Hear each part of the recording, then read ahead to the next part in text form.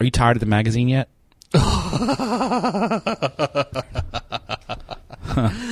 That's a funny joke.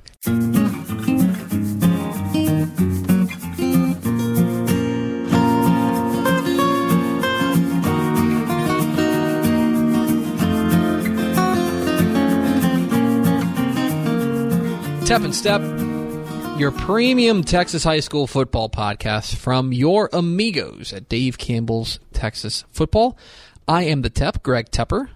And I'm the Stepp, Matt Stepp. Thank you for being a Dave Campbell's Texas Football Insider. We love you very much. It's been about 6 weeks since we've done one of these, right? Yeah, I think we did one right before I went to Canada. I think so, and that was about early 5 April. weeks ago. Yeah. So it's been a minute, but we've got plenty of stuff to talk about. We appreciate your patience. We were going to do this yesterday. Yeah, but I had travel issues. Yeah, you got stuck in Philadelphia. Yeah, so I was supposed to have a flight out of Philadelphia at 10 for my day job, 10:45, and we get on the plane, and it's 11:20, and we're still haven't left, and they're like, the plane is out of service. Which is good because, yes, it's an inconvenience, but dying is more inconvenient. Absolutely. So we just hung out in the airport, me and my coworkers, and ate at I found a local Philly place that was awesome in the airport, Chicky and Pete's. They serve these fresh crinkle-cut French fries. Oh, I'm into crinkle cut. Crinkle cut, I think, is underrated. Basically seasoned with Old Bay.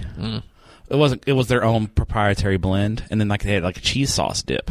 You can dip the fries in the cheese. It was outstanding. So didn't end up leaving Philly until 3, which means didn't land at DFW until almost 6. And by the time I got my bags, it was after 7, so it was just too late. So just decided to come in today on a Friday afternoon in May and record Tep and Stepp because what else is there going on? Except 7 on 7 and a magazine to put out. Yeah, and a magazine. For those who don't know, we're recording this on Friday, May 17th. We are 14 days from going to press in the 2019 summer edition of Dave Campbell's Texas Football. It is a lot of work. I have not slept much. I am more coffee than man, but it's all worth it because you will see this magazine and you hopefully will not hate it. So this is your May off-season edition of Tep and Stepp. Again, thank you for being a Dave Campbell's Texas Football Insider. I hope you will tell your friends to become a Dave Campbell's Texas Football Insider. Is this going to be the freebie? No. No? I'm going to tease it. I'll clip part of this and I'll put it in the main feed. Oh, like a preview. Okay, yeah. I thought you were going to make one free for the unwashed masses. Absolutely not. No. I want our insiders, our subscribers, to feel special and valued. I'm just not going to give this great content on. Here's my request for all of the premium podcasts, the insiders who listen to this podcast. It's magazine season and magazine season SZN, and go tell one friend about Dave Campbell's that you know that reads Texas football and say, hey, you want to get your Dave Campbell's magazine a week before it hits the newsstands?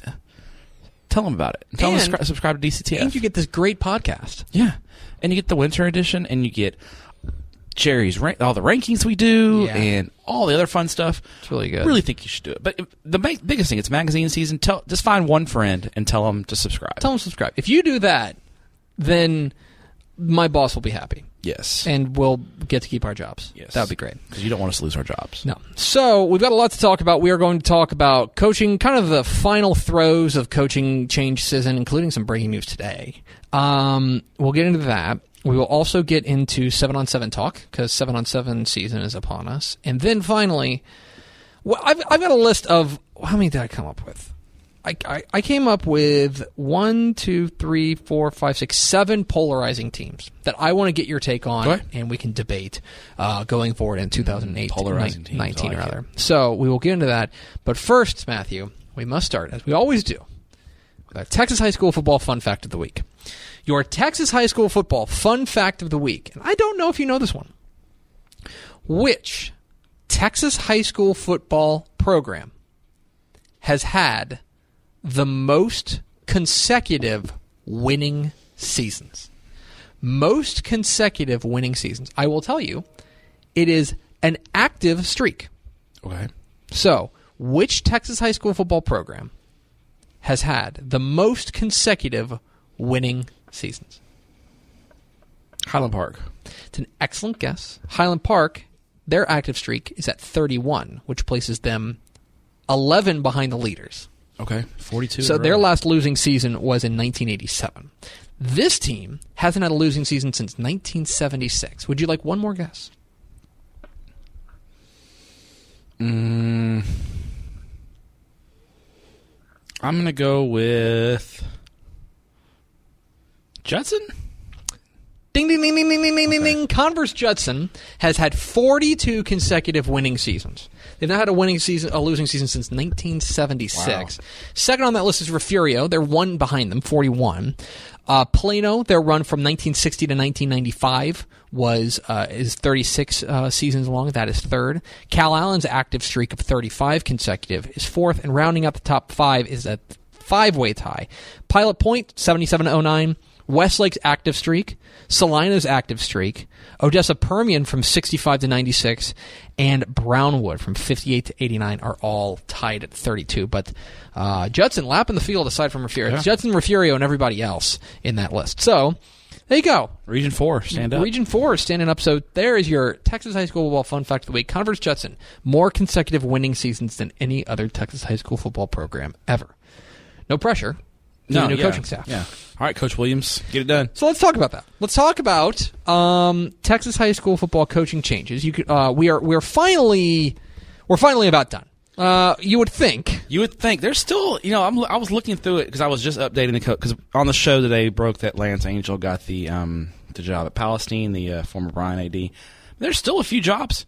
Abilene High is still open. Abilene High is a huge job that's still open. Do you have any? I know now Abilene ISD, especially with the flagship program, they're going to do their due diligence. They're not just going to willy-nilly go out and hire some guy. I'll be very surprised. I think the DC, Mike Fullen, who's serving as the interim, is probably the guy. I would be very surprised if he didn't get it. Yeah. I think all signs are pointing to him. I almost think the committee they put together and everything else is just kind of for looks. I mean, they're going through spring ball. Fullen's doing... I'll be surprised if it's not Fullen. Medina Valley's open still. Medina Valley is still open at the moment. Borger hasn't hired yet. I actually reached out to the AD today about Borger to try to get an update on Borger. I wonder if they're having some trouble finding a guy. And then obviously Seminole opened up today with Kent Jackson's retirement. A well-timed retirement. I think that was strategic in order to kind of... in his hopes that one of his inside guys gets promoted to the another big job that's open, or at least a traditionally strong job. Goldthwait's open. Yes. Greg Profit stepped down to take over and take the job at Wellington. Yes. Wellington, of course, came open when Wade Williams resigned. I got an odd tweet about Goldthwait the other day. Did you? That said they only have one coach in the program right now. That it's a mess right now. That it has been a mass exodus. Wow.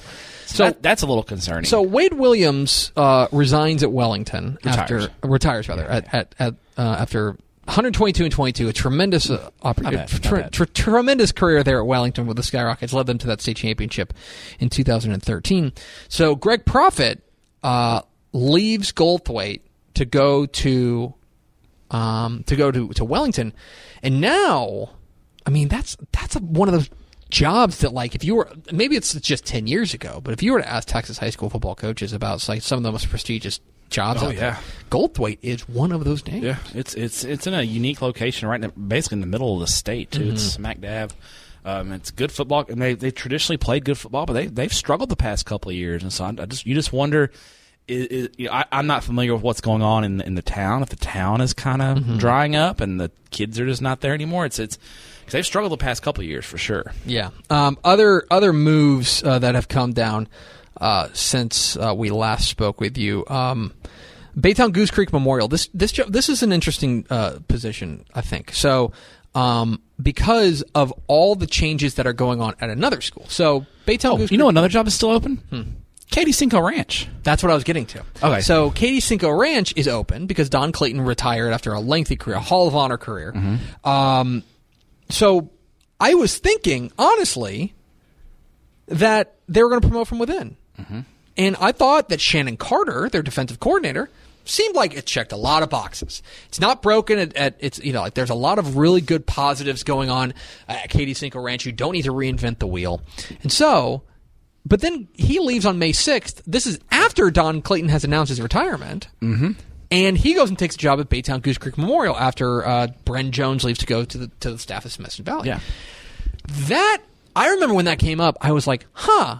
Was he just never, like, I just... He wasn't a finalist. The 4 finalists for the Cinco Ranch job, I put this in This Week in Texas High School Football a couple weeks ago. There were 2 candidates internal to KDISD, 2 coordinators at other KDISD schools, not named Cinco Ranch. The other finalists were a current Houston area head coach at the 6A level and a current head coach in South Texas at the 3A level. 3A? Yeah, those are the 4 finalists. I think the assistant from KDISD, who is a defensive assistant, so I'm narrowing it down a little bit, is probably going to be the guy that gets the job, but it hasn't been named officially yet. So I was a little surprised that because I think Clayton was really hoping that one of his guys would get it, but I remember texting him a couple of days after he had announced his retirement, and I didn't really get a good vibe that he felt good about one of his guys getting the job, which makes sense now because Carter taking the Goose Creek job, he probably read the writing on the wall as well. We can finally close the close the whole book on the entire McGregor saga. So McGregor, you remember, they end up hiring Mike Shields. We mentioned that the last time, which again, I know you mentioned on the last podcast, for all the terrible things that went on with McGregor, to land a guy like Mike Shields is pretty good. Yeah, pretty solid. I would say you've done a lot hire. more. So they go, and so then Terrell comes open, and Terrell's a decent job out there east of Dallas. Nice facility. Good facilities. Great facilities. Absolutely. Yeah. They go and they hire Garland Naaman Forest head coach Marvin Sedbury Jr. Taking over there at Terrell, which now opens up Naaman Forest. He was what Sedbury did at Naaman. Naaman, if you were unfamiliar, Naaman was one of it was. They were the worst program in Garland ISD. They were the worst program in Garland ISD. I mean, it was kind of between them and you remember when Lakeview was really, really down. Those were kind of the two. North Garland has struggled at times as well, but like he took Naaman Forest to become a perennial playoff team. 8-3 2 years ago. Yeah. So that was one that really caught my eye. He's fighting some interesting battles in Terrell because like 2 of his best players are transferred to Skyline.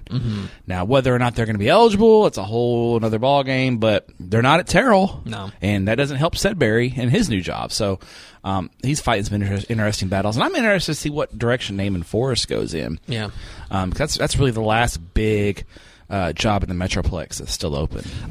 Crum has a new coach, Robbie Clark, kind of continuing to close the loop here. That we mentioned that Palestine has hired a new guy. That's because Robbie Clark left Palestine to go take over Crum after Alan O took a job on the Coppell staff, which is his alma mater.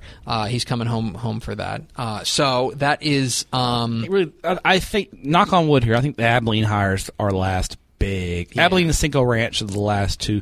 There's a couple of other 5A jobs that are open, but I wouldn't call Austin Lanier, or I think they're changing their name, but I mean Lanier and Conroe Caney Creek are not big name jobs that people are waiting for. Tatum has their 3rd coach in 3 years after Darren Highlander resigned after 1 season. But they go, and again, I think landing on your feet, all things considered, Jason Holman, the defense coordinator at Lufkin. He's got some skins on the wall as a coordinator. That's a pretty solid hire for a program that right now feels like it's floundering. And before he was at Lufkin, he was a DC at Chapel Hill when Chapel Hill was rolling, winning a state title and making deep playoff runs. So he's got some skins on the wall. Tatum, great. Again, another place in East Texas with unbelievable facilities, good tradition, good athletes. It's a good place if you can get it turned in the right direction. Rio Viz has a new coach in Casey Black, the former Sinton offensive coordinator. Went to school with his cousin at Everman. Did you really? Small world, I did. Yeah, his gosh. cousin Kendra went to school with her. I was a little surprised. Another school that's on their 3rd coach in 3 years is Chico. It was another fun situation with Clayton Sanders and some of that wildness. Yeah, who did they bring in? Randy Miller. From Cooper. Yeah, Cooper. So I think Chico's just a place that needs some stability. Yeah. Places like that Rio Vista kind of had that same issue before when the coach had just left. He was there for 4 years and actually got a little stability in place, and that will probably benefit Casey Black now.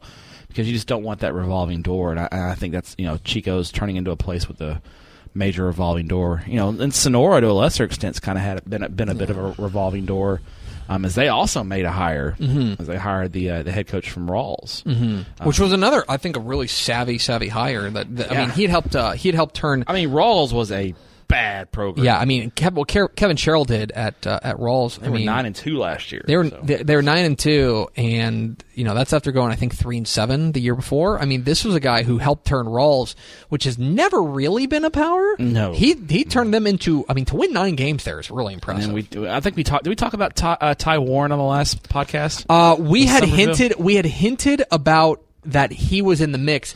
Well, guess what, guys? He's the coach. They hired him. Yeah. So. Guys, never. I mean, look, I wish Coach Warren the best. Let's have him on the show.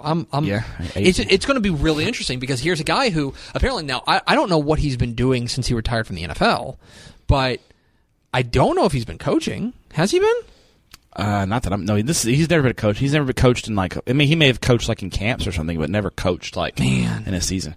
We got Ty Warren and Aaron Wallace. Head coaches in the state of Texas, former Aggie defensive greats. We've got the Wrecking Crew. Yeah, we've got a lot of former college stars. Kind of now. Yeah, and Matt Schobel at Columbus got hired. That's a great hire. I was really happy to see that. Yeah, Matt Schobel, former TCU great and Bengal and Philadelphia Eagle tight ends, now the head coach at Columbus. So now we have, by my count, on TexasFootball.com/coaching-changes, we have 24. Open jobs. Abilene, as we mentioned, Katy Cinco Ranch, we mentioned, is going to come close. We talked about naming forms. The artist formerly known as Austin Lanier, which I believe is now Austin Navarro. Yeah, I can't. I'm not sure. I know Lanier and one. Is it Reagan? I think changed their names. Yeah, Reagan changed to Northeast, I think, or I might have those flipped. One of them is Northeast, and one of them is Navarro. We'll get it together. Yes. So Lanier is open. Conroe Caney Creek is open after Steve Svensson leaves after 4 seasons to go back to South Dakota. Yeah. So Conroe Caney Creek. Enjoy the weather, Coach Svensson. I will not. Medina Valley is still open, which I think is an interesting job after Chris Souza heads back to Beeville. This is going to be very interesting to see who Medina Valley ends up hiring. Now dipping down to 4A, we mentioned Seminole just came open today here on May 17th. Borger is still open after Brian Coker left to become the defensive coordinator at Monahans. Houston Cashmere is open after Gary Dunham retires after being there seemingly forever. Yeah, Gary Dunham was an institution at Cashmere. He retires after a 37-year career, and went 78 and 88 at Cashmere. And I know that doesn't sound amazing, but go look around at some of the other Houston ISD programs and tell me how they're doing in the last 16 years. Gary Dunham did a terrific job. So Cashmere is still open. Bowie, the Jackrabbits are looking for a coach there as Dylan Stark took a job on the staff at Windthorst. Keep an eye on that job. I think there might be a guy from a fairly prominent West Texas school who's in the mix on the Bowie job. I'll tell you about that off the air. I like that. Mount Vernon's open because Josh Finney took the job at his alma mater. I didn't even know Winsboro was open, but apparently Coach Steve Pennell moved into AD only. Finney, Winsboro alum, played for Coach Fennell. Or Pennell, excuse me, made sense. That's a really good get. He did a great job. Great job. 19-5 in 2 years at Mount Vernon. That's amazing what he was able to do. That's still open. Anthony is still open. That's a tough gig. Yeah, Anthony's offered. They offered a defensive coordinator from the Permian Basin, and last check he was asking his wife if she wanted to move to Anthony. No joke. Ooh boy. So yeah, we'll see. They are, and that's a tough gig. They went 1-10 last year. Made the playoffs. Well, I think they were in a 14 district, and then but 7-4. They had a winning season a couple of years before that. But that is Anthony's a tough gig. Anthony's a tough part of the state. Yeah, real tough part. It just travels. There's no teams and there's no teams in their district that are near them. Every game in district is 4 or 5 hours away. With Anthony's district bunkmate Crane is also looking for a job. Steve Rodman. Yeah, 2 years. That was a little. That seemed like an odd fit from the beginning. When he left Spearman to go there, just seemed like an odd fit. I just for some reason it just didn't click. Seem like it was a great fit. But he leaves. But that was a team that was 8-4 last year. Zane Bodie has left Florence after 4 years to take a job with the staff in Marble Falls. So Florence, the Buffs are looking for a coach. Monte Alto, if you want to go south. That's another revolving door. That is, they'll be on 5 head coaches in 5 years. 5 coaches in 5 years for the Blue Devils. That is. You want to talk about the one thing that you've got to have in a Texas high school football program. Look at the best Texas high school football programs, right? The ones that are consistent winners. Tell me how many of them have a revolving door at the coaching position. None. Yeah. None. Okay. What's best overall the best program in the state? Katy? Katie's had the same coach for 20 years. Right. And before that, I mean, yes. Gary Joseph replaced. They've had the same system in place for a long time. Right. Allen is on their second coach in how many years? Alito has basically their second coach in 20 years. Alito's basically the same system in place since 1998. Right. Exactly. You've got to have that consistency. North Shore had David Amon forever, and then John Kay takes over, and again, same system. You've got to have that kind of consistency, which is what brings up, and let me run this out, and I want to cycle back to one other job. Como Picton is still open, as Charles Swan had spent 20 years as a head coach at Emory Raines, Quitman, Bogota Rivercrest, Mount Vernon, and then at Como Picton. So the Eagles are looking for a coach. We mentioned Goldthwaite. Harper is still open after Dusty Gibbs steps down after 4 years. Itasca, if you want to be the head coach of the Wampus Cats, you can step right up. Clinton Wallace, another revolving door. Clinton Wallace was the head football coach and basketball coach. Now he's just going to be a head basketball coach. So the Wampus Cats are looking for a coach.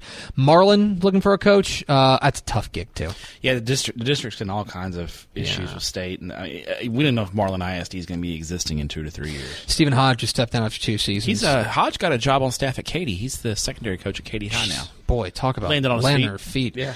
Sabinal is looking for a coach. Jason Keller steps down after 8 years of Sabinal.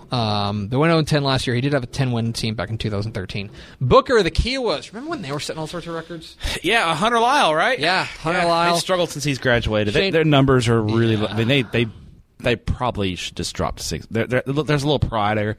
I think they should probably just drop to 6-man, personally. Shane Reagan has stepped down there. Burkeville is looking for another program that probably should, numbers probably should go 6-man as well. They're looking for a new coach as Kenneth Thomas steps down after 6 years. We mentioned Rawls is open with Kevin Sherrill, and that is it. Those are the open ones. So then I want to cycle back to one. I want to talk a little bit about Converse Judson.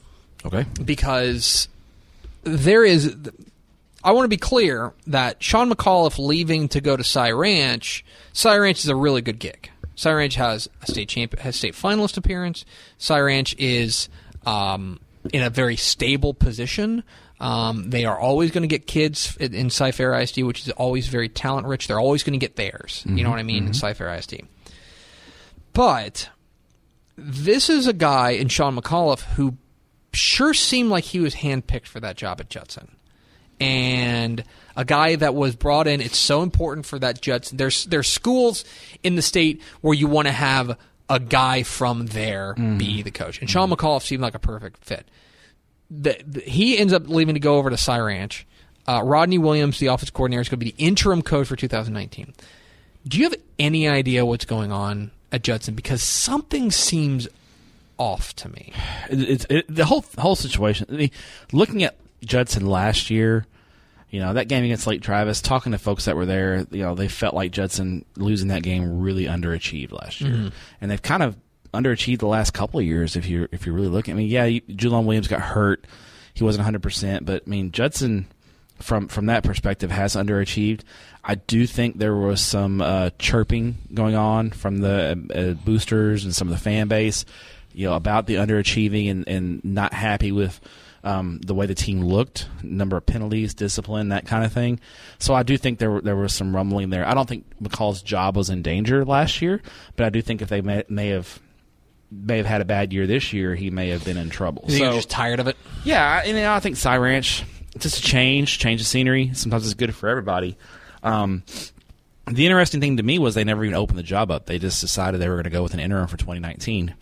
It's great for Rodney Williams to get a shot to be the head coach, but he, it's not really a vote of confidence right now. I mean, it's like it's more like let's see how this goes. Yeah. So there's a lot of pressure on him now because he's literally coaching for his job. Well, and I also wonder because obviously Judson's such a talent, like a proud program. One of the we just talked about how they have the longest winning streak in the state. Yeah, not longest streak of winning seasons in the state.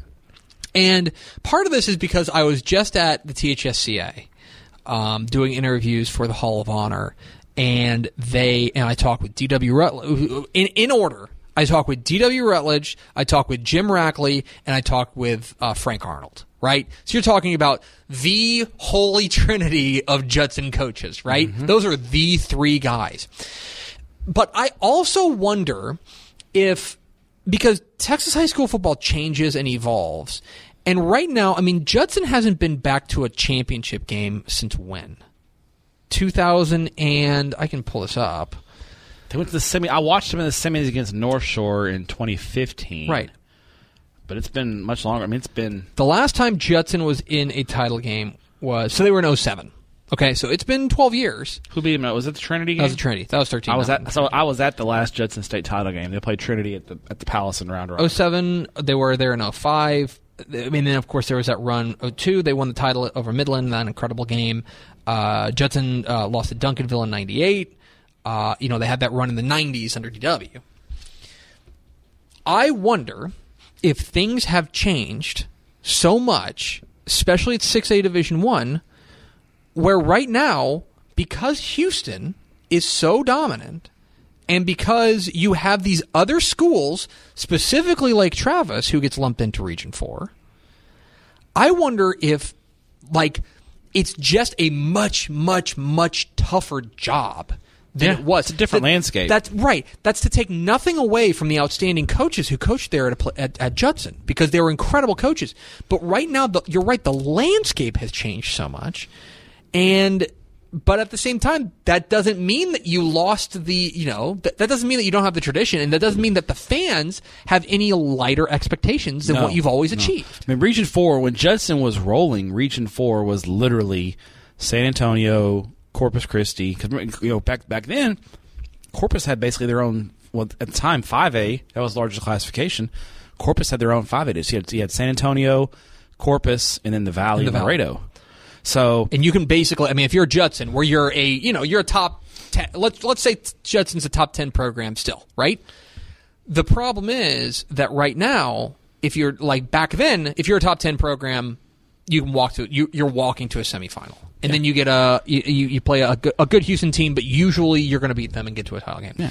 Now, you're in a region with another team. In Lake Travis. With Austin. Basically, Region 4 swapped out Corpus Christi. Corpus Christi doesn't have 6A anymore. Mm-hmm. You swapped out Corpus for Austin. And that's good Austin. A lot better. It's a lot tougher. The best Austin teams. Yeah. And then, by the way, you get to a semifinal, and you are running into legitimately either the first or second best team in the state. Because it's always going to come out of Houston. The first, whether it's North Shore, whether it's Katy, whether it's whoever, it's going to be one of the best teams in the state. And I just wonder if the landscape has changed so much that the attitude there at Judson hasn't caught up with it yet. Yeah. The landscape's changed. I don't think Judson has, for lack of a better term, from a program, adjusted with it. Mm-hmm. I think they're kind of still the same Judson they were in the 90s. Well, it's in a lot of ways. It is. Well, and we talk about it with the West Texas teams, right? We haven't had a West Texas team play for a title since Abilene did in 2009. It just doesn't happen anymore. It's because the landscape has shifted to become a lot more metro-oriented, and specifically DFW, Houston, and then there's probably a couple big teams in Austin, and maybe there's a team, and God forbid you have a team like Longview, who, from a non-metro area. Adds to it. Right. I don't know. I've been thinking about that job a lot. I've been thinking about the Judson situation, because my whole take on Texas high school football kind of writ large is it's really important for programs to know who they are. And I just wonder if the landscape has shifted, and I wonder if Judson doesn't quite know who they are. Trying to find themselves, right. Yeah. That's it. Anyway, that's coaching change talk here on Tep and Stepp. That's just a little rant there. All right, let's get into some 7-on-7 talk, because you are a 7-on-7 fiend. We have our hotels booked for the state 7-on-7 tournament. Very convenient, I heard, this year in College Station, and we will have golf carts. Oh, very excited. I think we're, because you have something you have to do. So I think we're sharing a golf cart the first day. Yes, you and I are riding shotgun with one another. That was fun last year. It was great. It was very fun. That was really your first real. Yes, to be there. It was the first time I'd ever been. It's a lot of fun. It's hot, but it's a lot of fun. I'm sold. Like, I was always, you and I have had this conversation many times. I was always very, okay, fine. Okay, well, 7-on-7, I guess it matters. But then I went there and I'm like, no, this event's great. And especially from my perspective, where you get, the coaches are all there. And they can't do anything, so they're not busy. They're hanging out with us. So we can hang out with them. It was a lot. There's a lot of BSing going on at the state 7-on-7. There's a lot. Especially when coaches, between games, oh yeah, it's a lot of, but it's also fun to watch the coaches, how excited they get, because they can't coach, but they're still yeah, that kind of thing. So it's a great event. It's going to be even better this year. If you're not planning on being at State 7-on-7, make it down for a day, especially if you're a DCTF insider. We might have some cool things for you. Gasp. It's going to be a lot of fun. Come say hi to us. Max loves surprise hugs. Max and Ish both love surprise hugs. But the state qualifying tournaments are going on right now. Yeah. And so it's SQT season. It is. And lots of them tomorrow. I want to go back to kind of your first the first couple of weeks. So we're about to enter week 3 of SQTs. Which teams have you spotted out there that have caught your eye? And it's kind of odd to be clear and kind of set the stage. The first couple of weeks are tough because of track. Yes. Yeah. So the first tournament I went to a couple weeks ago was the Frisco tournament, Division I, big schools. Bridgeland, I think, is going to be a lot better. They've got a couple of good receivers. 2 guys who got D1 offers. I think Bridgeland's going to be a team that I think could conceivably compete for a playoff spot this year. You know, I don't think 4th place is an unrealistic expectation for them at all. They qualified. They look great. Did a good job. Lone Star, you know, they've got a question mark at quarterback. Well, at least in the first tournament I saw, both quarterbacks look great. Really? They both look good. I think they've got a real quarterback battle on their hands. And I'm sure a lot of that was flushed out during spring football as well. But both quarterbacks that played in the 7-on-7 in Frisco looked very good. Keep an eye on the Frisco Raccoons. This is a wonderful group of skill. Like they have a legit group of skill kids this year. Man, that's weird for a team. They look good. That runs the wing tee. Wing tee. Now, and talking to Coach Harbert, they're still going to be based wing tee, but they are going to open it up a little bit to take advantage of some of that skill talent that they have. So I thought they looked good. I think Hebron. We obviously think Hebron on paper looks great. Hebron looked really good. You know, and then I was Prosper was a pleasant surprise. They graduated pretty heavy, and they still looked like a team that was going to be pretty solid as well. So those were, you know, a few of the teams that I saw. You know, I got to look at Arlington Lamar a little bit. They were missing some guys with track, but they still have Jack Dawson, the quarterback. So they qualified for every state 7-on-7 tournament. I'm pretty sure they're going to make it again this year. I have a feeling they'll find a way in. Then last week, I was down in Lorena for a Division II qualifier. Got a chance to see China Spring qualify. They beat Lorena in the championship game to get the one spot in that 8-team tournament. And China Spring was definitely young last year. Second year into Brian Bell, they're going to be a lot better. McGregor's got a really good group of skill kids for new head coach Mike Shields. Talking to folks though, they've got some concerns up front how that's going to transition to their play in the trenches. And then like I've said, Lake La Vega, you know, they were doing something interesting though. You know, Landry Kinney moved in mid-season last year from Denton High and was eligible and spent most of the year in the secondary playing safety for the Pirates. He played quarterback at Denton High. Well, La Vega was playing both him and I think it's Rawls at quarterback, and Kinney was playing the first half, and then Rawls was playing safety. And in the second half, Rawls would play quarterback, Kinney would play safety.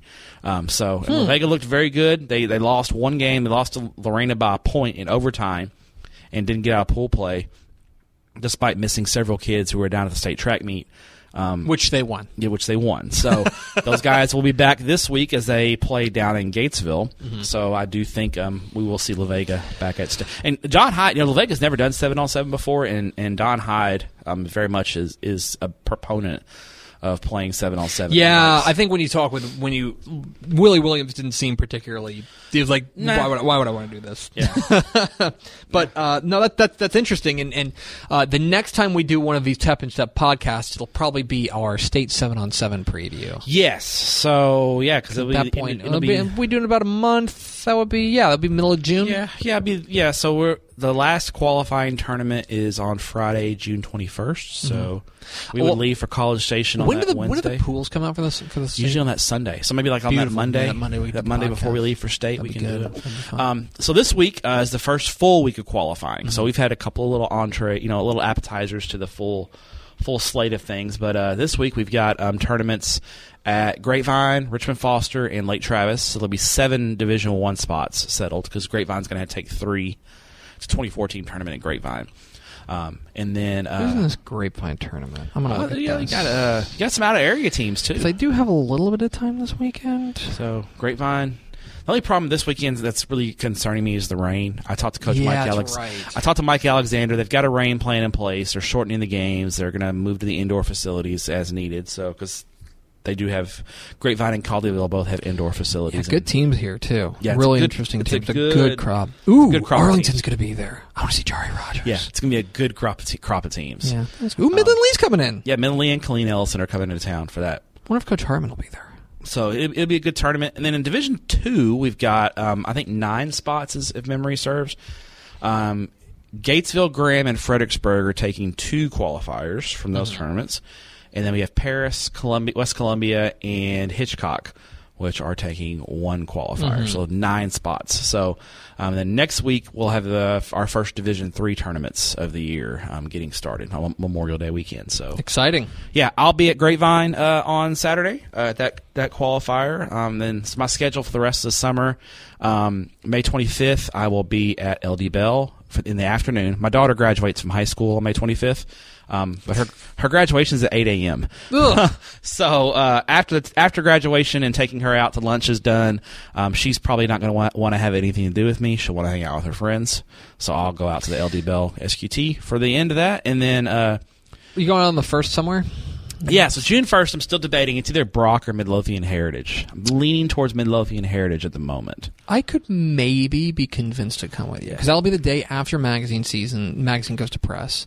I'll probably take Tepwife out to dinner Friday night, but then I wonder if I could get like a afternoon hall pass to go. Maybe we'll see. Or a morning, even like morning hall pass to go down there and just. And then June 7th, I am going to. It's a Friday. I'll be going to Abilene. For that big school tournament. And then June 8th, I'll swing down to Brownwood. I'll spend the night out in Abilene and go to Brownwood on June 8th. And then June 15th, we'll have Tyler.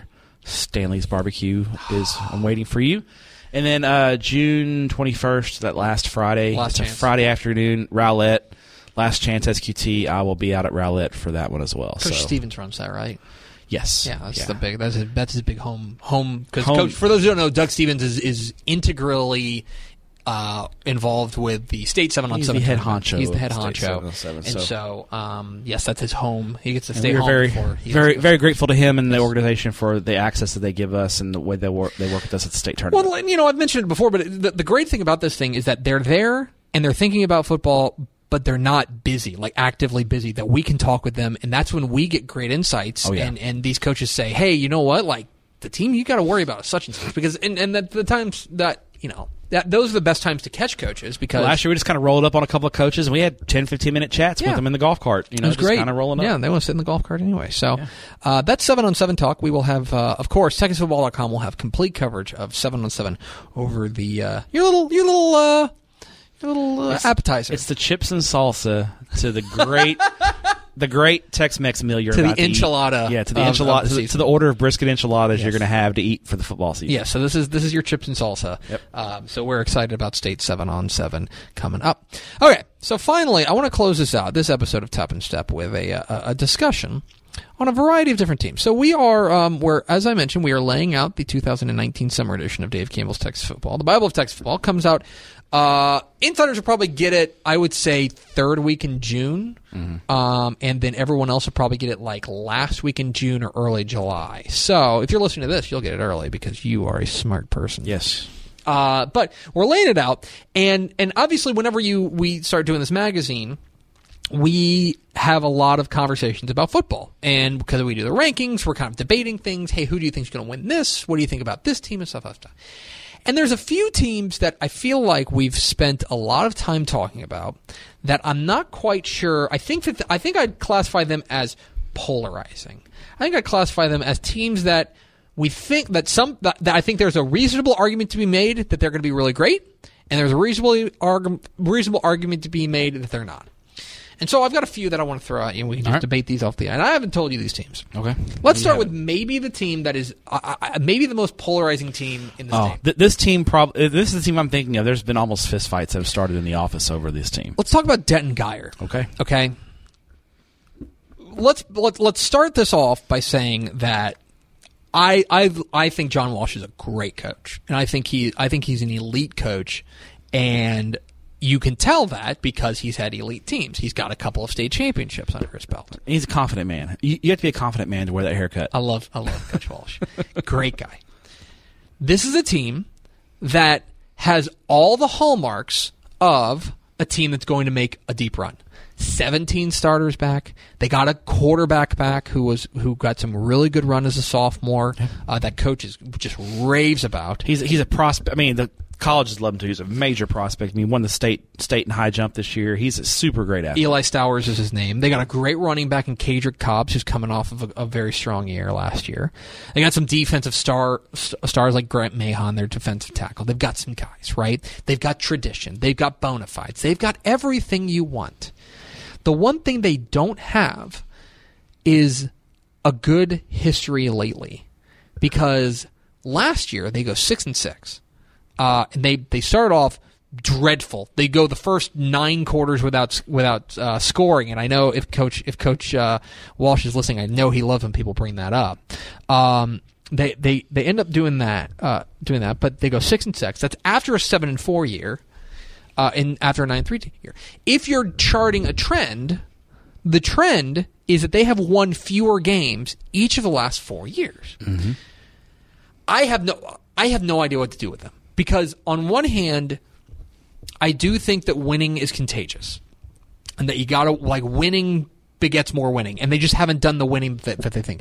I also think they're in a tough and improving district. Yeah, they're with South Lake Carroll. They're with the Keller teams. They're with a Byron Nelson team you need to keep an eye on. They're in a tough district. Furthermore, they're in Region 1. Yeah. They're in Region 1, and by the way, they're going to go to the Division 2 bracket, which, is better than being in the Division 1 bracket, but you could very seriously see them matched up with a team like Hebron. Yeah, first round. Yeah. Potentially first round. I mean, if things don't break right for them.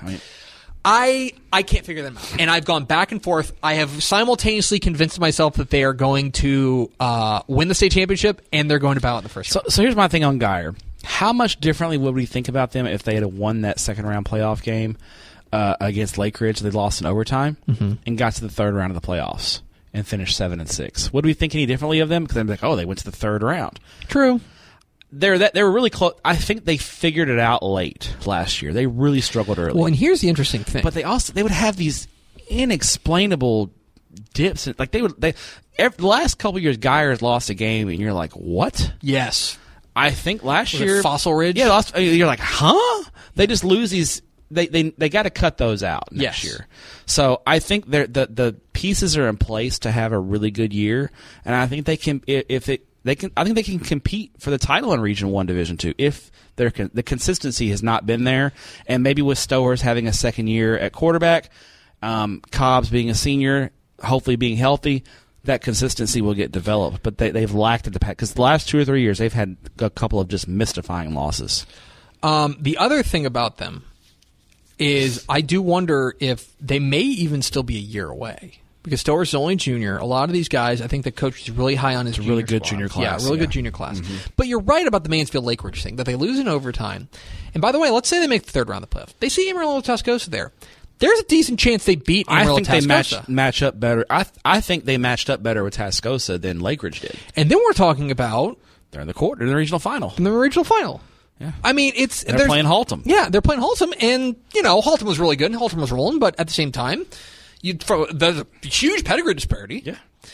It is interesting, and I have thought so much about Geyer. They're maybe the most mystifying team in the state. I just can't figure it out. We're going to know a lot about Geyer in Week 1 when they go to Aledo. Yes, and they don't have to win. If they can be because they were not competitive. No, they got their doors blown off last year. If they go to Aledo and they're competitive with Aledo, and it's a close, hard fought game, then it's like, okay, they're for real. All right, let's talk about another team. Let's talk about Manville. Manville's another team that for the second consecutive year basically loses everybody. They really lose everybody. They got wiped. They have one starter back on offense. It's Jalen Paxson, who's a nice guy to have, but they'll have one starter back on offense, 5 starters back on defense. But at the same time, you get a third year under Coach Kevin Hall, and I think that is helpful. I think that, you're in the district with Fort Bend Marshall, but I think they're pretty comfortably I would view them as the second best team in that district. Yeah, they're second best team. I don't know. Manville's interesting, and I wonder if maybe a year removed from that spotlight. Let's remember, even in a quote-unquote down year last year, that Crosby, lost that game to Crosby. That Crosby loss didn't age well. No. But they were a 9-3 team. They won a playoff game. I don't know. Manville's a team that's really, really interesting to me. I'm not high on Manville. I think this year is going to be a down year. I think 8-4 type year. I think Manville. Now I've been talked to folks around the program. A couple of years from now, they should trend. Things are going to kind of stabilize and they'll be good again. But I think this year, one thing that I've noticed at least this year, Manville's not playing much 7-on-7 this year, and they have been a big 7-on-7 team. And I wonder if that's a product of them not feeling great about their kids, and they don't want to overexpose them early. So just kind of keep an eye on that thing. I think Manville's going to struggle this year. That's my take. We'll see. Let's talk about another traditional power team that's no stranger to the state championship stage. Let's talk about Gilmer. Gilmer had a weird year last year. They did. A bizarre and I would say very out of character year for the Buckeyes last year. They ended up going 6-7. I believe was the final record. The regular season. Were they 5? They were 4-6. They finished 4th in district. Yeah, they went 1-3. Like they had to beat Spring Hill to get into the playoffs. 4-6 in the regular season. But a lot they go coming and beat back. Then 4-6 Gilmer beats 10-0 Sunnyvale in the first round of the playoffs. Of course they do. On one hand, again, a ton coming back. A ton. They love what they have up front. They have Devin King, their 330-pound lineman, which you don't have in 4A, plus another 300-pounder in Blake Olivares. I think they're going to run the ball pretty well with Darrell Bush. They got another Flew Allen kid. They got playmakers. Malik Williams is a really good playmaker on defense. But they are in an absolutely brutal district, and they are in an absolutely, and I think potentially, devastating region this year. And so Gilmer is a squad that I just can't get a read. Like, I can convince myself that this is the year they have a breakout year, and I can convince myself that they're going to finish 4th in district again. I think I'm going to go for the latter versus the former. I think Gilmer is going to be. I think they're a solid second-place finisher in that district this year. Pittsburgh loses a lot. I think this is Gilmer. Gilmer brings back a lot. I think Gilmer turns it back around. I think they, I see like a 7-3, 8-2 season for them. Okay. And then I see them going to the 4th round of the playoffs. I don't see them beating Pleasant Grove. I think Pleasant Grove is head and shoulders the favorite in that region. Yeah, I think they got to be the favorite. I think we could see they could arguably be head and shoulders the favorite in that in the state. I could see a Gilmer Pleasant Grove rematch in the regional final. Wouldn't surprise me. Although Waco Conley lurks, and I know I keep banging on about them, but them, I know Lorena loses a fair amount of key playmakers, but Lorena's going to be really good, I think.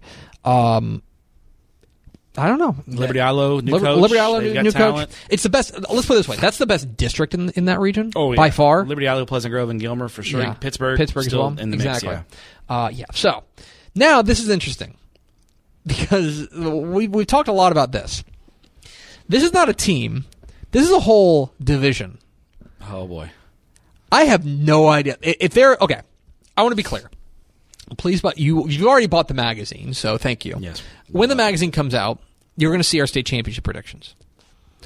Of those 12 state championship predictions we make, of the 12 teams that start the year number 1 in their particular that we have pegged as state champions, I would say I feel pretty confident in about 3 to 4 of them. 3 to 4 of them. That I would say, okay, there's one. Let me tell you one that I don't have any idea on. I don't have any idea what to make a 3A Division 2. None. And it's funny because go back to last year. Go back to this conversation last year. We said 3A Division Newton. State champ. Newton next. Let's go on. Like, it doesn't matter. They're going to romp to a title. And they didn't romp to a title, but they won it, and they beat, in my opinion, the very clearly the second best team. And looking back on it now, looking at what Newton, I mean, their coach literally was dying Yes. I mean, and then they lose arguably their best player for off-the-field issues in the fourth round of the playoffs. And he'd kind of been in and out all year. So they were dealing with a couple of interesting things throughout the year. Credit to Newton for still getting it done. I think Newton's still going to be in contention this year. But, yeah, I've got no real good read. I mean, Canadian's Canadian, but they got to find a new quarterback. You know, Childress loses quite a bit from last year. East Bernard, always there, but what are they? You know, it's always a new team for them. It seems like. Keep an eye on Dangerfield. Yep. I'm very high, and we haven't talked about Gunner. Yeah. Now Gunner. Now they lose Dylan Jantz. Yeah, and he was, but I think Gunner's still going to be really good. Yes, I think Dangerfield's a team to keep an eye on. Keep an eye on Abernathy. I think Abernathy with Bryson Daly. You know, he's the kind of player that can carry a team on his back. So there's a lot of intrigue and mystery. I'd throw in Clifton too. What about Cisco? That's lost in the first round of the playoffs last year. So here is I'm glad you brought that up because that's a segue to my next one, which is Cisco. Because on one hand, Cisco was an undefeated team in the regular season, and they looked like the chief competitor to Canadian in Region 1. Like, no doubt about it. Boy, oh man, I can't wait till the regional final when we get Canadian versus Cisco. It's going to be great. Oh, what's that? Oh, Spearman? Yeah. Fourth place Spearman's going to knock them off? And again, they bring back a fair number. First of all, they have one of the more underrated coaches in the state in Brent West. What he does at Cisco every year is really impressive. They've got a lot of guys they feel really good about in that I formation. Stanley Callahan, Cam Nichols, Kobe Cordero up front. They got a lot of guys. The defense has 6 starters back, but they have a 9-1 JV team. Yeah. But what have you done for me lately? The last time we saw them, they were losing in the first round to Spearman. And do they have a hangover effect? Is there a fog that hangs over? Does that hang on them a little bit? But there's a lot of intrigue in 3 Division 2. I'm really going to be keeping an eye on kind of how things play out. Oh my gosh, I'm looking at Cisco's questionnaire. I'm going to call Brent West. We asked them to predict their district's finish. What do you pick them? Guys, okay, let's put it this way. Did he pick them third? We can certainly talk about whether or not Cisco's going to win a state championship. That's certainly weird. They have to be, in my opinion, this is my thought, I think they have to be the favorite in that district. There are a couple other good teams in there. I like Hanson. I think Ballinger's got a chance to make some noise. Merkel. Yeah. Merkel's got Jonah White. No, he's gone. Oh, no, they don't. He went to Baylor. He's at Baylor. Well, never mind. Cisco should win that district. They should be the prohibitive favorite to win the district. He has them third. Oh, gosh. Yeah. That is a sandbag. That's sandbagging. Sandbagging. I'm calling right him. There. Yeah. Coach, expect a call from me, Coach West. Okay.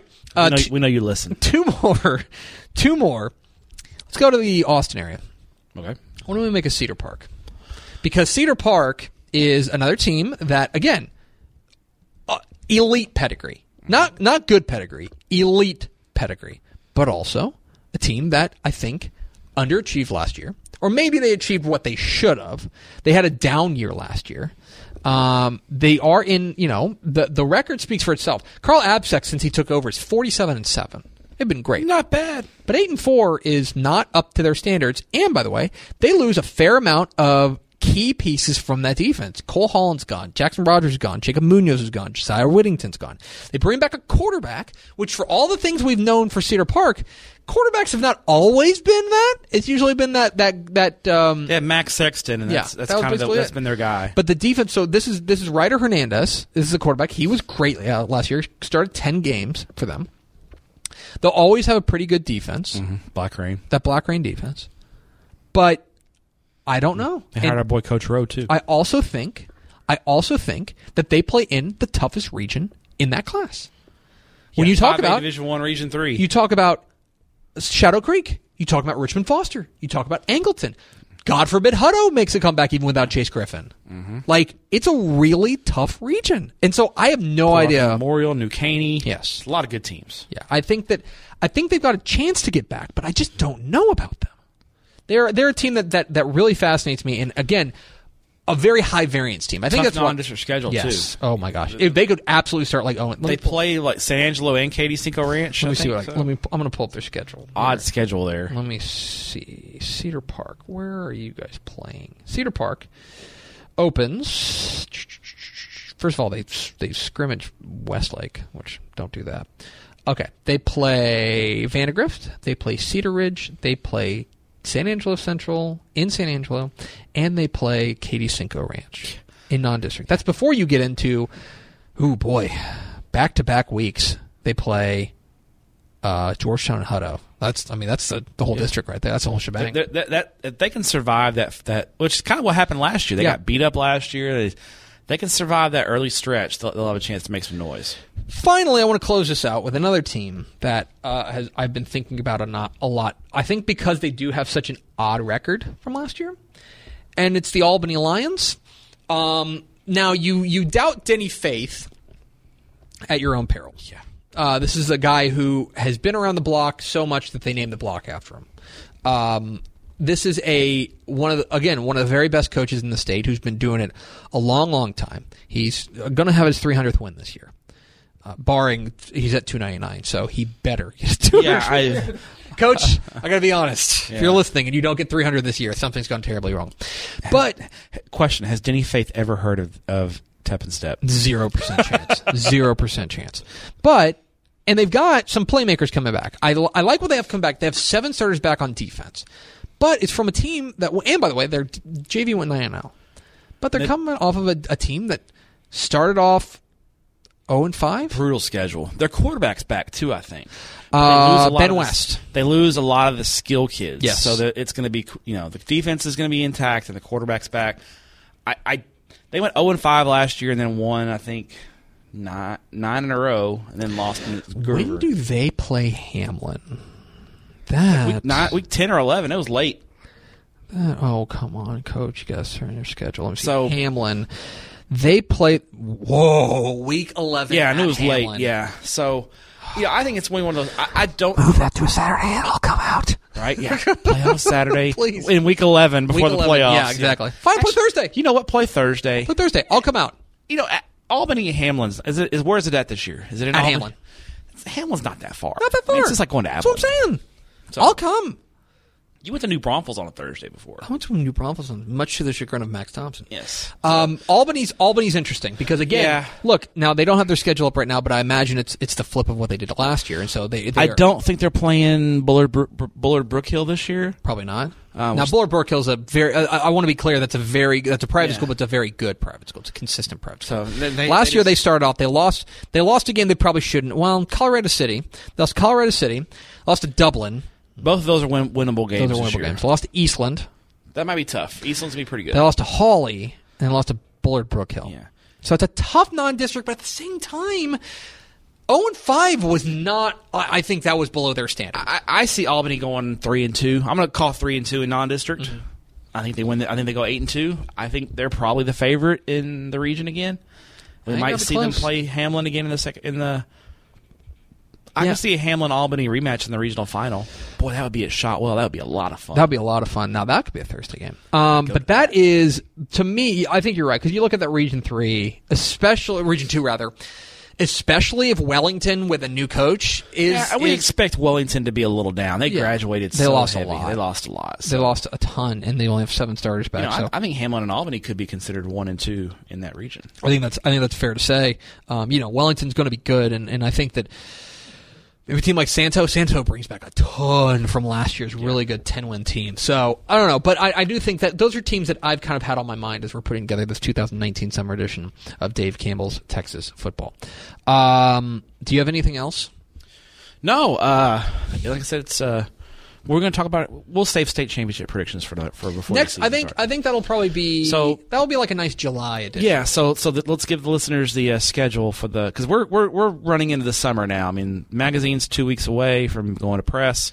So, like you said, we are going to record our next podcast right before state. Yeah. Probably that Monday of state 7-on-7 week. And then we'll go to College Station. We'll be out of the SQTs all June. Mm-hmm. And then we'll have, in July, we'll take some time off early in July, probably. But I think coaching school, we'll probably... we'll be a coach. We'll hook up before coaching school. Yeah, we'll probably do one in before July. Coaching school. What I'd love to do, and this is just an idea as I produce on the fly here live on the air, I'd love to do a thing where, and I don't know if Max can make it happen, because all those coaches are in the same place, I'd love to just have like a coaches roundtable and get like 3 or 4 of the coaches we really like and who are just great personalities, and just shoot the breeze about stuff. I think almost like our refs roundtable. Yeah, like I think that would be like, what are the challenges? Like, what are the things people don't realize about your job? I think that could be a lot of fun. That's a good idea. I know, and we can we could get 4 coaches. Absolutely. Or you can get them from different parts of the state too. And I don't know. I think there's a lot of fun because at coaching school at THSCA, we always have great interviews with coaches who stop by the booth. Max is going to tell us fewer interviews this year. We had way too many last year. 50 last year. We're probably not doing 50. We'll probably do 40. Yeah. But that, to me, that is a lot of fun. And that's with all those coaches in the same place, buy them beer. It's just like, you know what I mean? Like, you can get Texas high school football coaches to do anything if you say, hey, we're going to have a couple 6-packs. All right, let's go. Yeah. Now I get a microphone? All right, great. That's an idea. I'm going to run that by Max. I like that idea. That's a good idea. Okay, that's going to do it for us. There's a lot going on. It's the summer, but we're busy. There's a lot going on for us. There's a lot going on. I will take a little bit of a moment after the magazine's done because I am extremely tired. But yeah, so see, I don't think we're going to see you in Midlothian.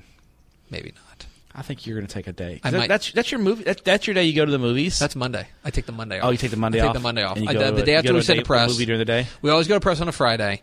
I always take the Monday off, and I go. So you take Tep-wife out to dinner on Friday night. I take Tep-wife out to dinner. Babysitter. I have the weekend. My mom's going to come over and babysit Hank, and then we are going to. And then I take Monday off. I'm going to go get a haircut. Get a haircut, and then I'm going to go to a movie by myself. Yeah. And then I'm going to relax and maybe read. I don't know. It'll be Tuesday, great. You'll come back. Tuesday, I'll come back to work. Come back to work a new man. And then Wednesday, I'll tell you this: as you're a premium subscriber, mark your calendar. Wednesday, June 3rd or Wednesday, June 5th. Cover reveal.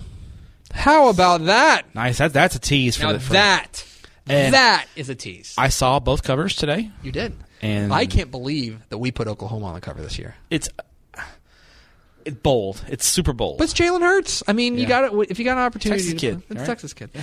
That's going to do it for us. Thank you for spending part of your day with us, and thank you for being a Dave Campbell's Texas Football Insider. We love you very much. And again, please go tell one of your friends. Yep, one friend. That's our ask for you. One friend. Go tell one friend to become a Dave Campbell's Texas Football Insider. So, Stepp, thanks for your courage. Thank you for having me. See you next month. Tep and Stepp.